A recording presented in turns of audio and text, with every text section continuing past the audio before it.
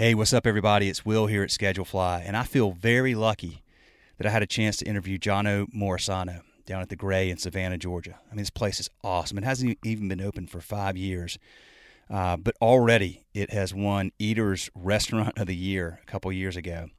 Last year it was named as one of Time Magazine's 100 Greatest Places on Earth. Jono's business partner and chef, Mashama Bailey, last couple of years, she was nominated as Best Chef in the Southeast, and she won it this year for the James Beard Foundation. Best Chef in the Southeast for 2019. So this place is amazing, and we had a very fun and wide-ranging conversation. I just came away so thoroughly impressed with Jono's work ethic, his passion for his business, his respect and care for his team, the amazing relationship that he's built with Mashama, his partner, business partner, the devotion he has to making the Gray an institution for the people of Savannah for many years to come. So there's just so much to learn from Jono. I mean, he did not have hospitality experience coming into this business, and he's quickly helped make his restaurant a nationally recognized restaurant, and it is an amazing interview. So I enjoyed the opportunity, and I hope you enjoy listening. Have a good one.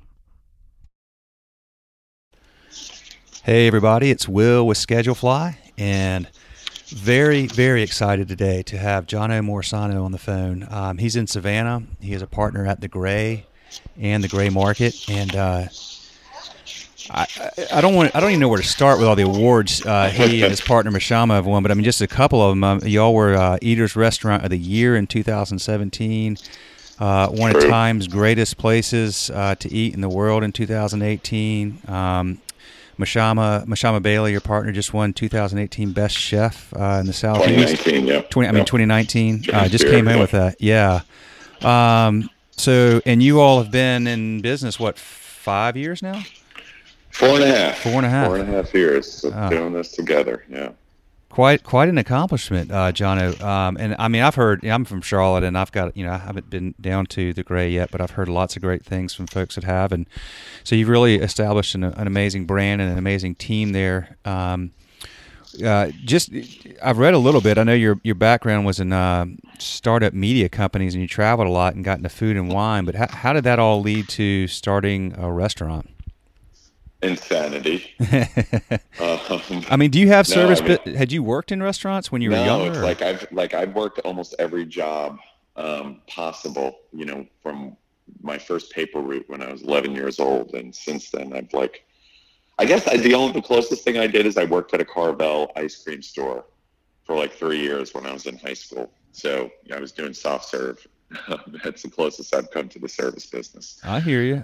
You mean, so you had the paper route. That was an entrepreneurial indicator right there a little bit, I guess. But yeah, I mean, I just have always worked, and that's just who I am, and I come from that kind of family. It's a very blue collar background. My dad was a fireman. All my brothers were cops and firemen before they went on and got advanced degrees.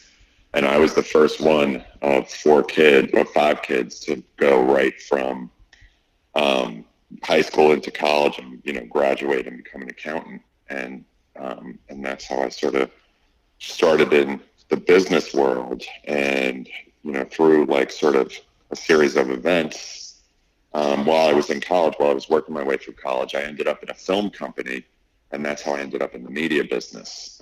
So I really had my first job in media while I was still going to college, and then became an entrepreneur, had some early successes, and became an entrepreneur and worked for myself for a long time with a business partner in New York City. And we did a lot of business in sort of New York and Los Angeles, and spent some time in Paris and London over the last 25 years. And so I'd always been around good food. Yeah. And, I grew up in an Italian family. And so food is just it's sort of the focal point of life.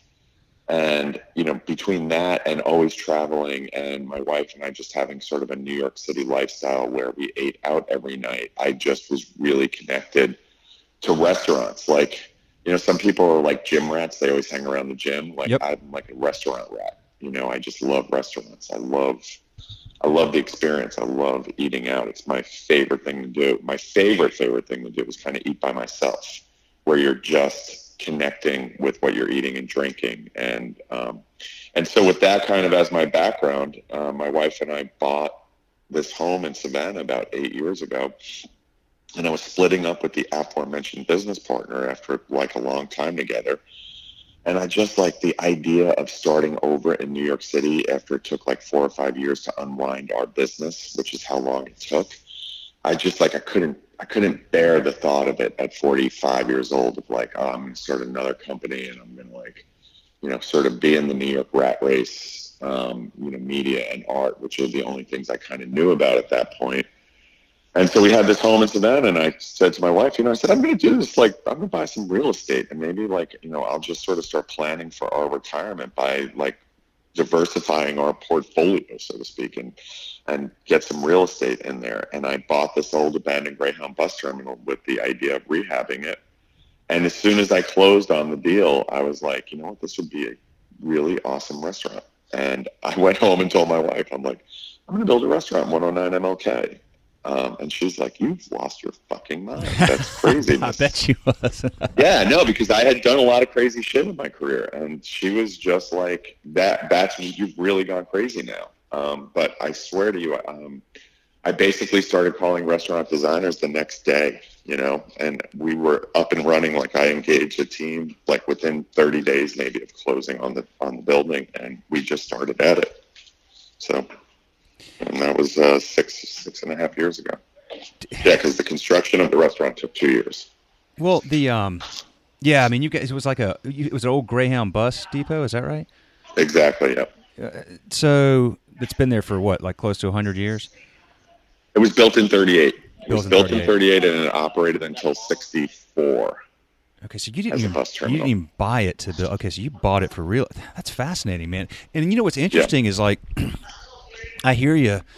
I actually go to the gym a lot, and I literally love it. I love everything about it. I can't imagine. Me too. I'm a gym rat as well. Yeah. I mean, like, it's like if I don't go to the gym like a day or two, I just kind of freak out. But then the idea of owning a gym and operating a gym, I don't know. Would that ruin, you know, the thing that I love? So did that ever cross your mind because it was such a passion for you? Yeah, it did actually. I you know what? I think it did after I had already decided to do it. Yeah. And I think what you realize, like I was in the music business for a period of time, where we owned a company that was like, we had a record label as part of some of the things we were doing back in the day. And we were also filming a lot of television with musical artists. We were going to deal with PBS for a while. And what I discovered when I started being in the business of music versus a guy who's really passionate about listening to music is that the music business is really, really a sucky business. And to see the dark side of it, like to do deals with people who, you know, you grew up listening to, you know, like I was a 1970s album rock guy, you know, so like we did deals with some of those bands and you find out like they're kind of shitty people and you don't want to know that. Right. And so I like got out of the music business as soon as I could because I didn't want it to spoil sort of my view on, you know, these guys that I grew up, you know, sort of idolizing and listening to. And I thought about that when I got in the restaurant business. Like, will you ever be able to see a restaurant the same way again? Because here's what I knew. I knew that Mshama and I wanted to be really good at this, right? And we strive every day to be really good at it, right? And some days you're good at it and other days not so good. But I did know that once I did it, I would never be able to walk into a restaurant and see a restaurant sort of naively anymore. And that naivete that I had is part of the reason I was able to do this sort of like with just blue sky in front of me. And now you're in a restaurant and like, you know exactly what's going on. You know if the kitchen's weeded, you know if the door is doing what they're supposed to be doing. And, you think about all of the steps that go into getting food to you at the appropriate temperature and quality, as opposed to like this magic happens where you don't see it and it just shows up. And so that has been changing for me. And Mshama and I, when we eat together, it's like it's just a constant critique. You can't help but critique every single thing that you put in your mouth. So, well, how did you meet Mshama? Mshama was the sous chef at a restaurant in New York City called Prune. And I was a huge fan of Gabrielle Hamilton's, who was the chef owner of Prune, because it was kind of like situated between my office and my apartment for a good part of my career. And it was in my rotation early on when she kind of opened up. And then it fell off of my rotation because you move in New York City. Like, your life in New York City is like anywhere else. Like, it's you live in your own neighborhood. You know, everything that's more than 3 or 4 blocks from your apartment is like foreign territory to you. Yeah. And so when I moved, Prune fell off the radar. But when I was building the Gray, I started to read books by restaurateurs and chefs because I literally didn't know anything about running a restaurant. And so I read all these books. And one of the books I picked up was Blood, Bones, and Butter, which is Gabrielle Hamilton's memoir. And I was listening to it on tape as I was driving from New York to, from Savannah to New York. And I'm like, oh, this is the lady who owns Prune. And then I was like, then I just developed a giant crush on her, right? Because I was like, the way she ran her restaurant and the way she talked about food. And she reads her own audiobook, right? So you have this really intimate experience with this person who's reading to you basically as you're driving in the car. And I was like, I have to meet this woman. Like, everything she's saying about food and restaurants is exactly sort of the ethos that I want the Gray, I don't think we had a name for it back then, but that I want the Gray to live by. And so I stalked Gabrielle Hamilton via email and letters and things like that until she agreed to take a meeting with me. And I told her, you know, what I was doing down in the South, and that I wanted her sort of guidance on finding a chef, because she ran this really, I kind of wanted to work with a woman because I just find women to be more collaborative as a general rule. Yep. And Gabrielle ran this really sort of female empowered and diverse an inclusive kitchen. And I just asked her, like, you know, help me. And she's like, all right, my sous chef kind of is maxed out here. And I think I want to introduce you, but I'm a little concerned that you're completely batshit crazy. So I want to think about that a little bit. And she waited like a month or so, or a few weeks, and she introduced me to Mashama via an email, like early on a Sunday morning. And that was kind of like, as soon as Mashama and I met, I mean, for me, it was instantaneous. Like, I'm like, I know I want to work with you. I know I want to be in business with you. I want you to, you know, I hope you'll come down here and be my business partner. So that was it. So it took like 6 months of sort of like this professional courtship, and, you know, we ended up doing a deal. Well, I love the fact that you said you kind of, you know, you said stalked her. I mean, but you were just persistently, you knew you wanted to meet this lady and really went after it and kind of kept going. And that's just, again, that's the mentality I think that sometimes separates. It's one of the mentalities I think a lot of successful business owners have to have, is just knowing what they want, being relentless about it, and not giving up, which is really cool. And that led to that partnership. So, why? But by the way, why did you go to Savannah in the first place? I kind of figured you may have gone there to start a restaurant, but no, we lived here we had a home here for a few years before I started to buy real estate and the Gray got conceived. And we just literally, we did a tour of the South. Like, we took a 2-week vacation, and we were supposed to go to Italy. And I don't know if you remember, that volcano in Iceland was erupting constantly in like 2010. And they were shutting down all the European plane traffic. Yep. This volcano was. And so we had to call an audible on our holiday plans. And so we, instead of going to Italy, we decided to do like a 2-week driving tour of the South with our bicycles. We were doing a lot of road biking at the time. And so we put our road bikes on the roof, my wife and I, and we drove all around the South. And we'd stop in a city and we'd do like 50 miles on the bike, and then we'd go eat and drink and, you know, get up the next morning, drive somewhere else, and do it all over again. And so Savannah just made this really lasting impression on us. And we came back a year later, and like as a long-term investment strategy, we're like, hey, let's buy a house down in the South. This way, when we think about like sort of, you know, retiring, you know, we've got a place outside of New York City that, you know, is a little different paced, and it's not completely snowing all winter time. And so we bought this home down in Savannah almost on a whim. And it was originally going to be like a weekend place. Or like a once a month, you know, go down to Savannah and spend, you know, a weekend or, you know, some time. And because I was breaking up with my business partner, I just was like, you know what? Now that we have this home in Savannah, I'll start to look for opportunity down here. So it was all kind of like just serendipity.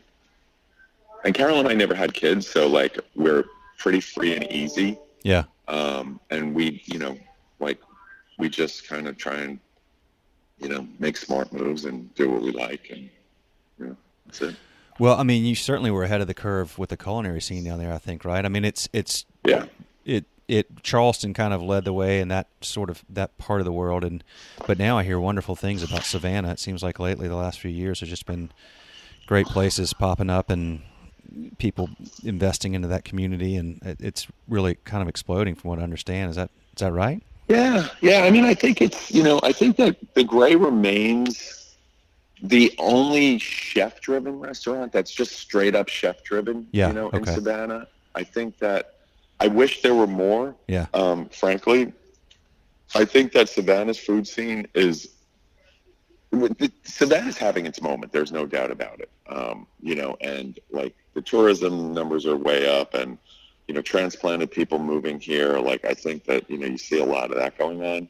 I do want more very serious restaurant owners to come to town, and like keep plugging away at this food scene. I think that that would benefit everybody. I think that the opportunity I saw in Savannah was like in a way self-serving, right? There were restaurants that Carol and I would go to, and you would go for one dish, right? You were like, oh, I love that, whatever, steak au poivre at Circa, or I love that crispy scored flounder at the Pink House, But there was no place that really, for me, and I say this, I'm obviously good friends with a lot of the people who own restaurants in town, but there was no place for me that had put the whole thing together, like the food, the service, the making it about Savannians and not about tourism, because tourism is sort of the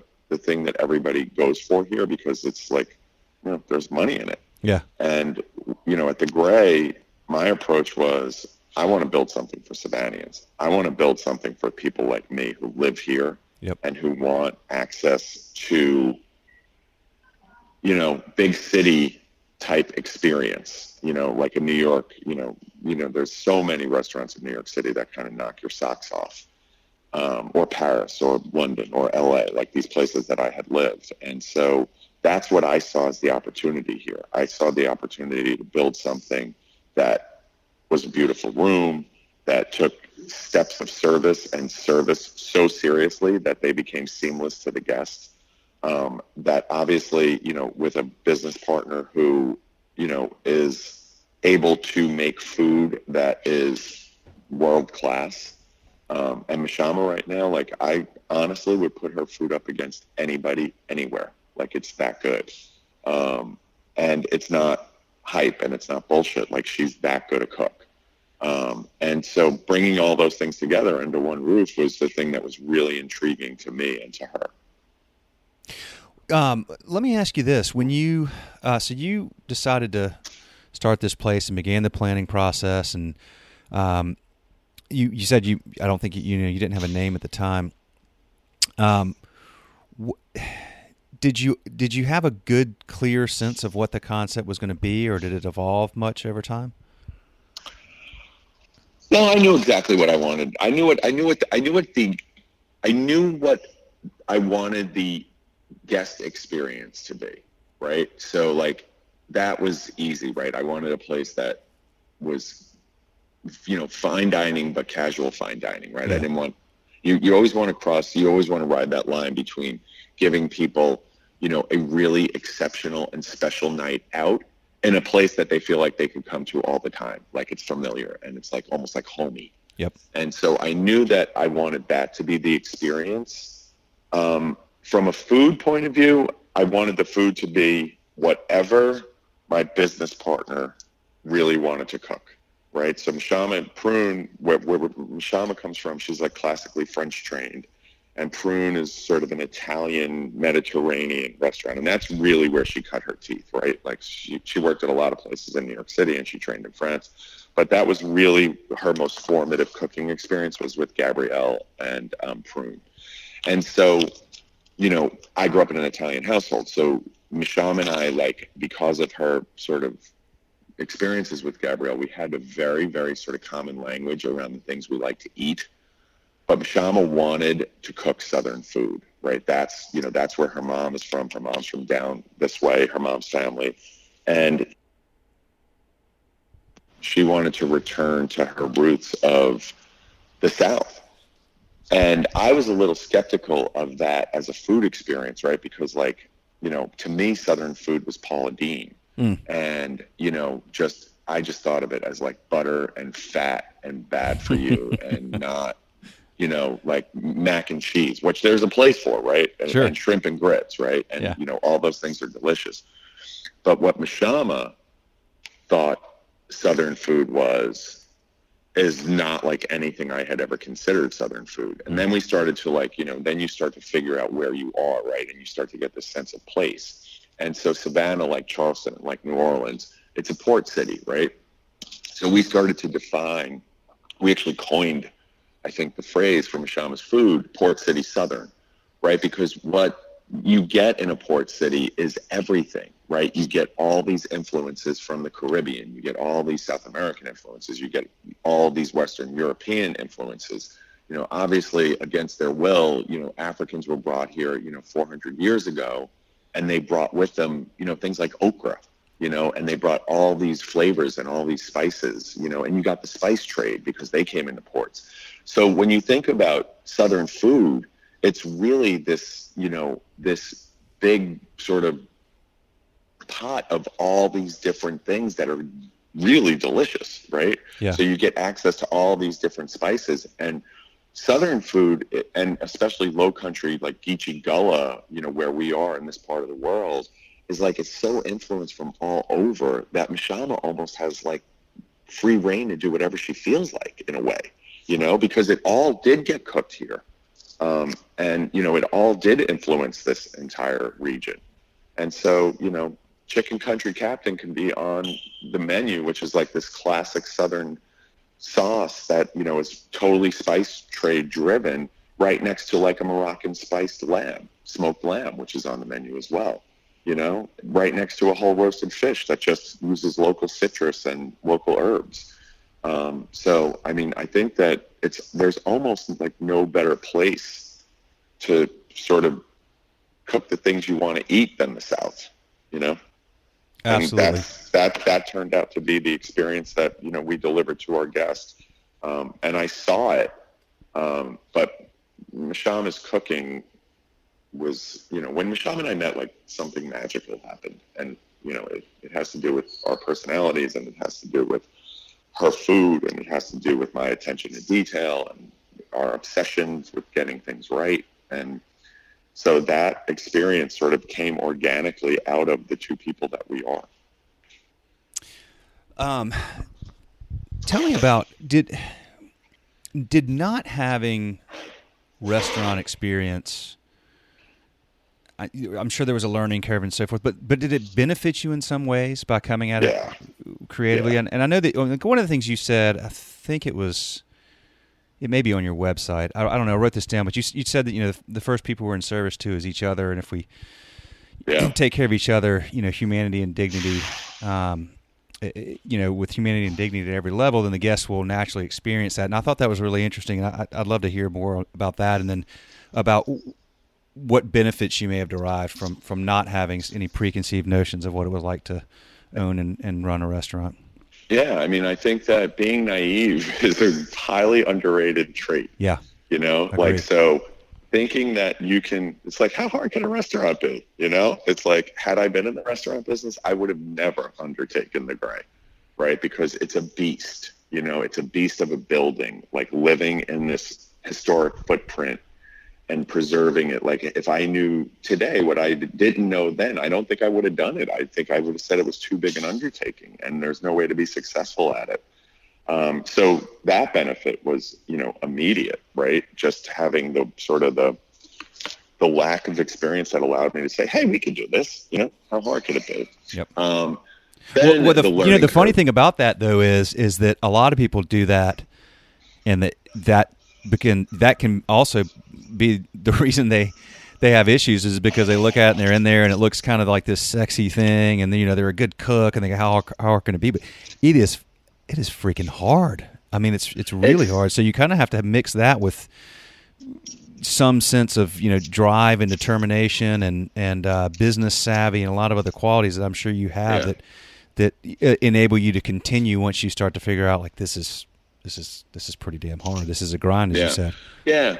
I mean, I think that everybody, when I was doing this, like people couldn't wait to tell me how hard the restaurant business is, right? Everybody loves to say that. They're like, God, the restaurant business, that's really hard. I'm like, the restaurant business is not hard, right? It's like sell the food for less than you pay for it. Yeah. It's like the business model is simple, right?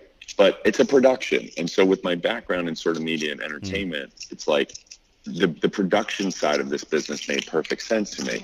And I think that was hugely beneficial to us being successful at it, as me having this experience of kind of like, knowing what a show is and how to produce it and how to make it, happen. And so, like all of that, was fine. And I think that, the first couple of years of learning curve of being in the restaurant was hard.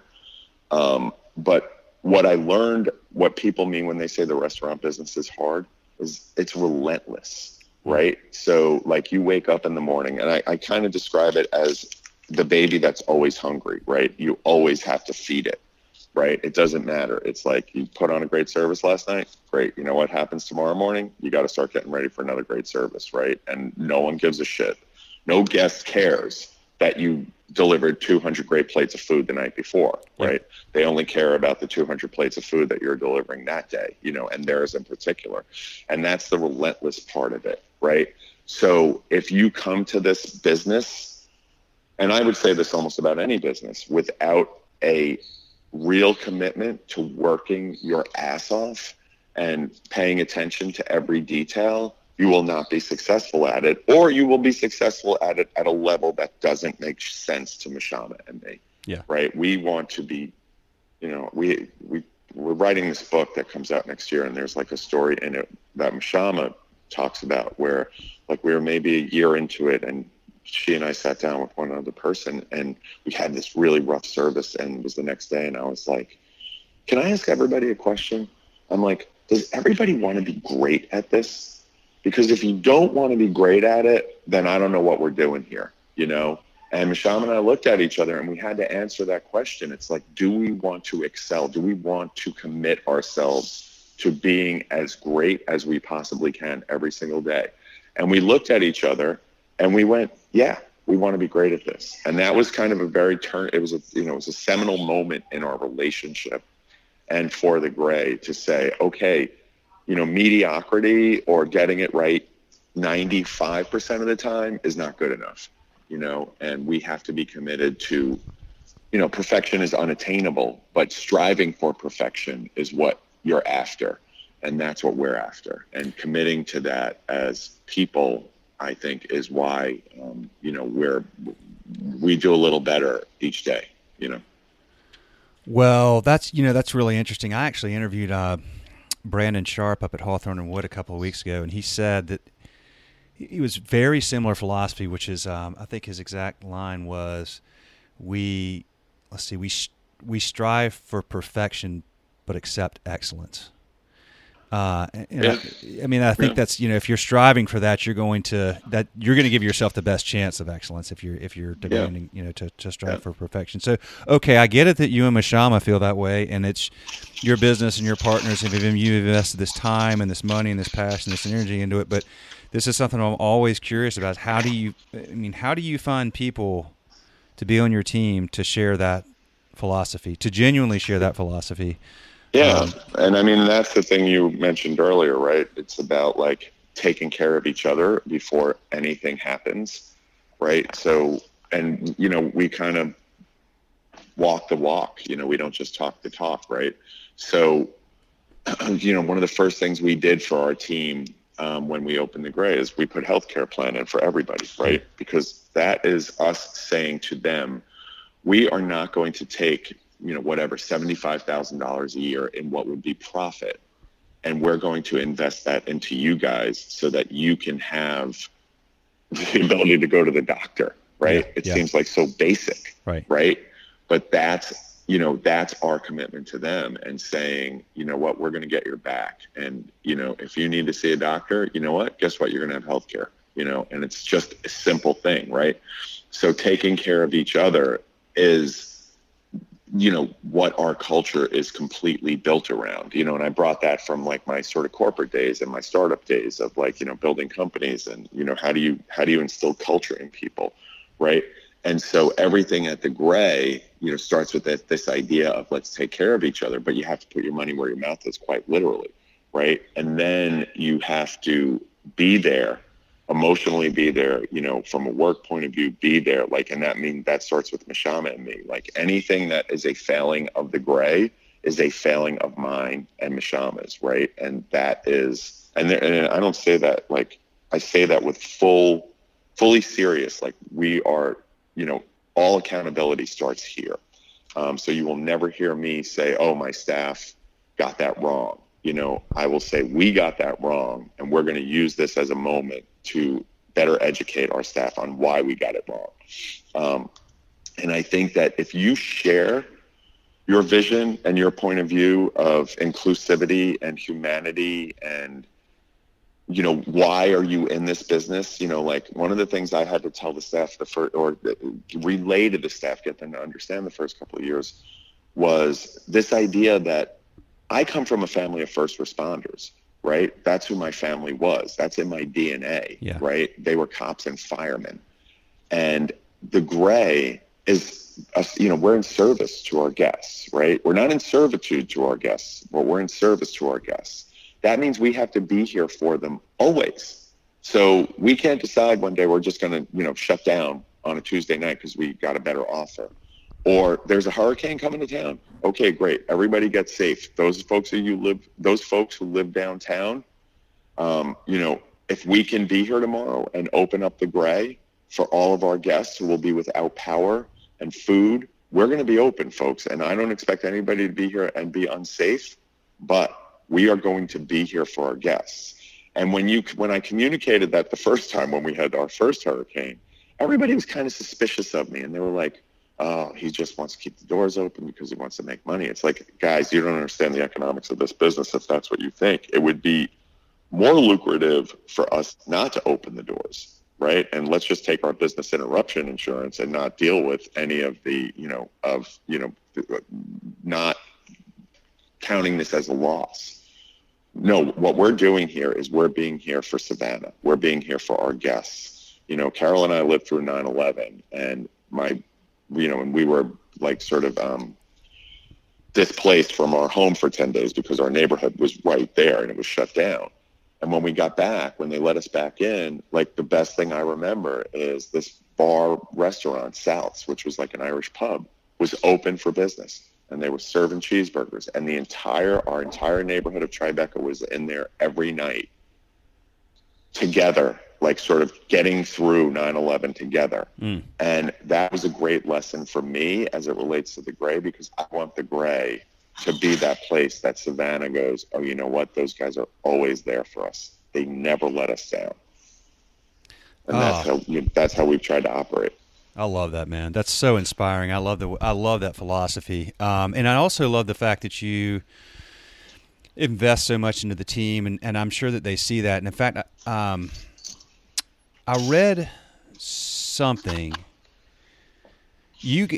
Some guy came in one night, I think it was a year or two ago or something, and he was kind of, he didn't want the first table y'all offered. He didn't want the second table. Then he wanted a dish that was like he didn't want whatever it was, and he wrote some. He wanted review. the flan grits without the grits. Yeah, without the grits. It's like that's the dish. But I thought what was really interesting was you saw the review, I guess, and obviously. Well, I was in the restaurant that night. Yeah, but you had been there, and you got the review, and you wrote this response, kind of saying like, it was very. I just thought it was very authentic, and it was clear because you all had asked him to leave, but it was clear you had your staff's back, which I think is just that's something that is so meaningful and important to folks to know that, the person they're working for has their back no matter what. And like you said, that you're not blaming anything on the staff. You're truly taking accountability. But that's got to be a huge part of establishing loyalty and longevity with a staff that, really wants to be a part of that. Loyalty begets loyalty, right? Yeah. It's like, if we're not there for them, how can, as any business owner, it's like, if you're not there for your team, how do you ever expect your team to be there for you? And that guy was such a jerk, right? Yeah. I was off that night. It was a Saturday night, I think. And so I was in the diner bar, which is the front space in the Gray, like, sort of our cocktail bar and where people wait for their table and what have you. And I was up there having my shift drink, right? Because I'd worked all day. And I was in the diner bar and I'm having a glass of wine. It's like 5:30, 6 o'clock. And I'm, going to go meet my wife for dinner or whatever. And one of the managers comes in and he's like, oh my God, this guy at 22, like, he refused the first table. And we offered him a table in the on the interior side of the dining room. And he's like, he hated that table. He was with his wife and kids, by the way. He had 2 young kids with him. Oh, no. Yeah, no, seriously. And he's a doctor from like Scarsdale, New York. Like, he just reeked of entitlement, right? And I saw him when he came in, and, that guy, those people, like, there's a group, it's a very small minority of people, and I'm sure every restaurant owner can relate to this, who exercise their power over you by, in weird ways, like, oh, no, that table, I'm not taking that table. That table's terrible. It's like, really? Because, we kind of think it's like the best table. And, oh, no, I would never sit there. I'm facing the kitchen. It's like, all right, whatever. So, they do this as a way to exercise power over the staff. And so, what you have to do? You just kind of do it, right? You bear it. And you're like, oh, all right, let me talk to the maitre d' and see if, we can put you in a different table. And we did. And we, walked him to, I don't remember, I think it was table 40, whatever. And he's like, oh, this is worse. Just put me back at the first table. This is a piece of shit. And this is literally how he started talking, right? So that puts you're on guard because he's got 2 young children with him. And he's starting to swear at the staff, right? So the staff is like, okay, we got to watch out for this guy. And sure enough, they see him and he, he looks at the menu. He's like, all right, listen, I want this flan and grits plate, but I don't want any grits with it. I just want a piece of flan. And it's like, yeah, and we'll do anything to accommodate a guest, right? Anything that's in reason, anything that doesn't ruin the integrity of a dish, right? So Mashama's like, I'm not going to fry the guy a piece of flan. It's 1.5 ounces of flan, 2 ounces of flan. He's going to be disappointed if he just sees a 2-ounce portion of flan on the plate. I'm not doing it, right? This dish is really about the grits and it's about the gravy. And it's, the flan is almost like the least important component of the dish.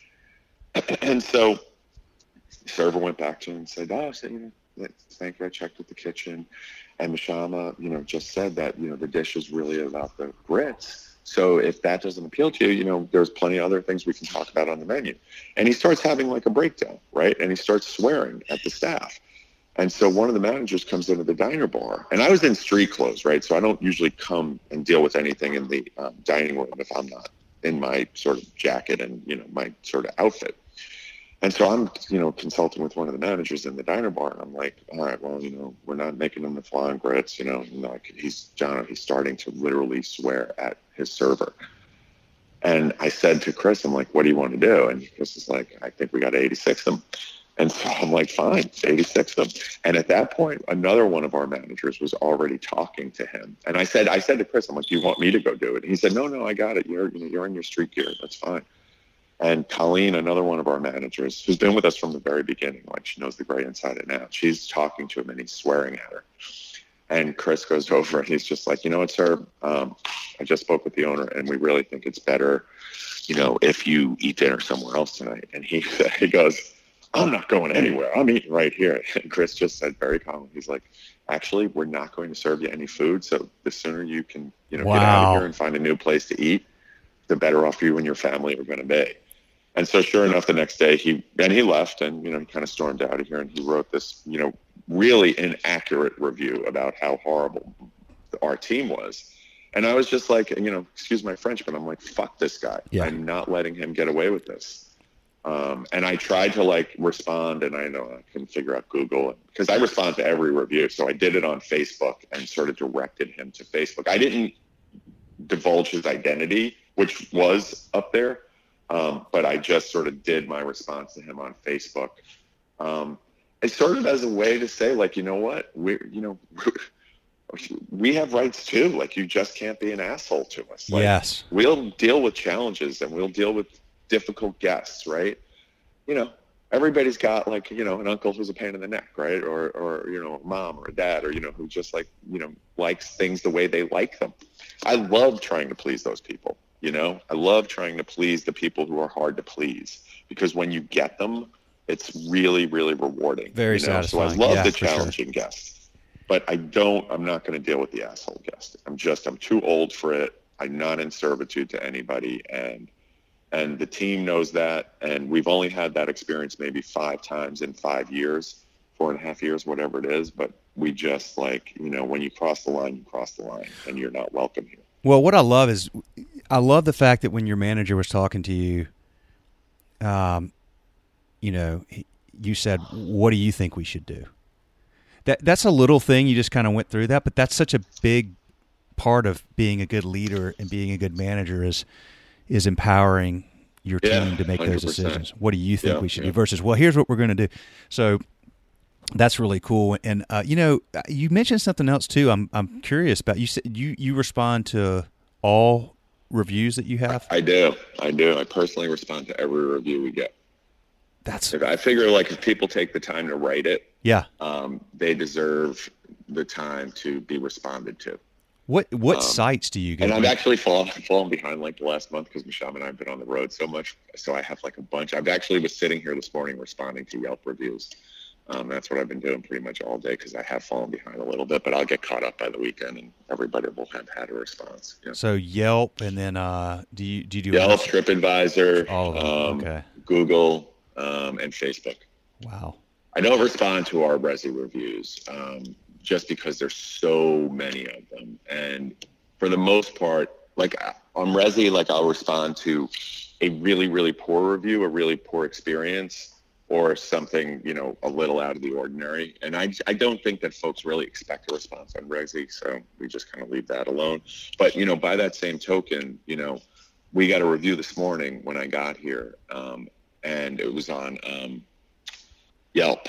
And I actually just responded to it a little while ago. And it was a guy came in here last night at 9:10, and we wouldn't serve him because the kitchen closed at 9. And even though we had open menus and he was like 10 minutes late, I wasn't here last night, and they didn't serve him.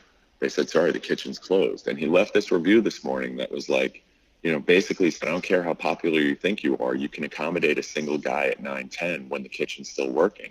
And it was just kind of a bad move management is what he said.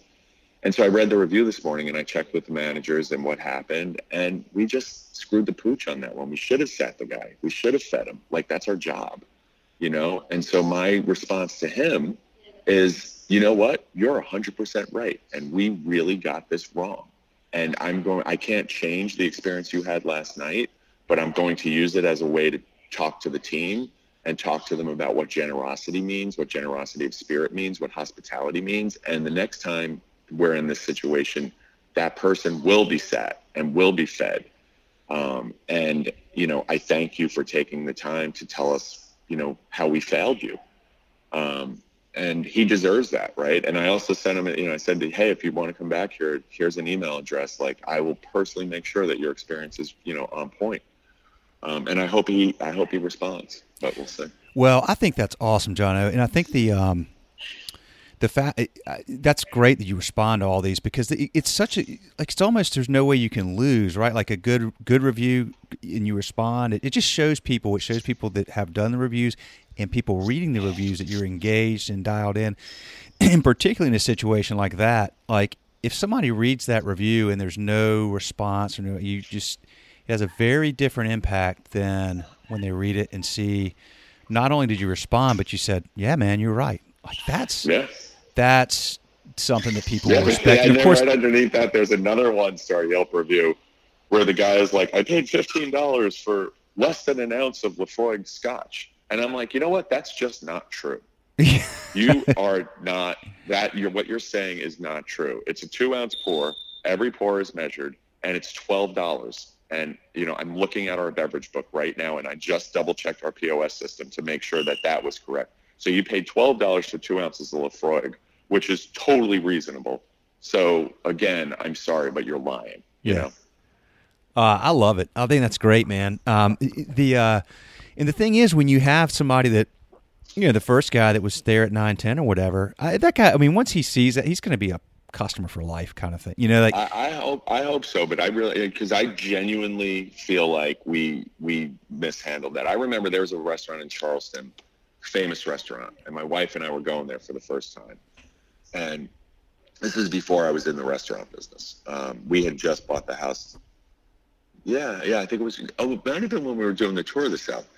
And we were running late, right? And we were running late. We had like a 1:30 reso, and I think the restaurant closed at 2, right? And so we were running late, and we were like, it was terrible traffic to get into Charleston. I don't know if you've ever done that road in, but it's a pain in the ass to get in there, right? And so we're like, I'm calling the restaurant. I'm like, we really want to eat there, but we may not get there until like 2:05, 2:10, because we had a dog with us, and we had to stop at the hotel and drop the dog off. And they were like, well, if you get here at 2:00, we'll happily seat you. And I'm like, well, if we get there at 2:05, you won't? And they're like, no. It shuts down at 2:00. And I'm like, really? They're like, yeah. So we went crazy to make the reso, and we got there at like 1:59 and 50 seconds. And they were literally, they hesitated for a second before they even sat us. And I remember that story so well, which is why I'm so sensitive to what happened to this guy last night. Yeah. Where it was like, wait, your job is to be hospitable, and you're making me feel badly because of traffic. Yeah. And I never want to be that place. And you know what we were last night? We were that place. And that is really disappointing to me, and I take it so personally. Well, you were better than that place in the sense that, like, that restaurant knew y'all were coming. You called, you did everything. This guy just kind of rolled in, but still, I get what you're saying though. It's he had his point about, I'm just one guy. Yeah, 9-10. I mean, it's hospitality, right? Yeah. We talk about it all the time. Hospitality, generosity of spirit. It's like Mashama and I are generous people by nature. Yeah. That's the only way you can be in this business is if you're generous by nature. Yeah, absolutely. Well, look, Jono, man, this has been fun, and I really appreciate the time and your ability to share your story and your philosophies. Is just, you articulate it so well. So, just really thank you, and congrats to you and Mashama on all the success. I know y'all will continue with it. Thank you so much. Yeah, man. In fact, I appreciate it. This was fun. I love the Gray, and I love talking about the Gray. So that's very clear, man. Anybody that listens to this it comes off very naturally and very clearly. You've got a lot of passion for that, and I know Mashama does too. So, well, look, I really want to get down there. I've heard so many great things, so I hope that I can. Let me know. Yeah, I will definitely let you know when I'm coming. And folks, just and by the way, thank you for this time, and thank you for the chance to serve y'all, man. We're really proud to serve you, and really. Yeah, no, we appreciate it. We appreciate Scheduled Fly too. We do. Yeah, man. Well, listen, folks, thanks for listening. We'll have more episodes soon, and hope you enjoyed this, and have a good one. Thanks. All right. Well, take care, man. All right. See ya. All right. Bye-bye.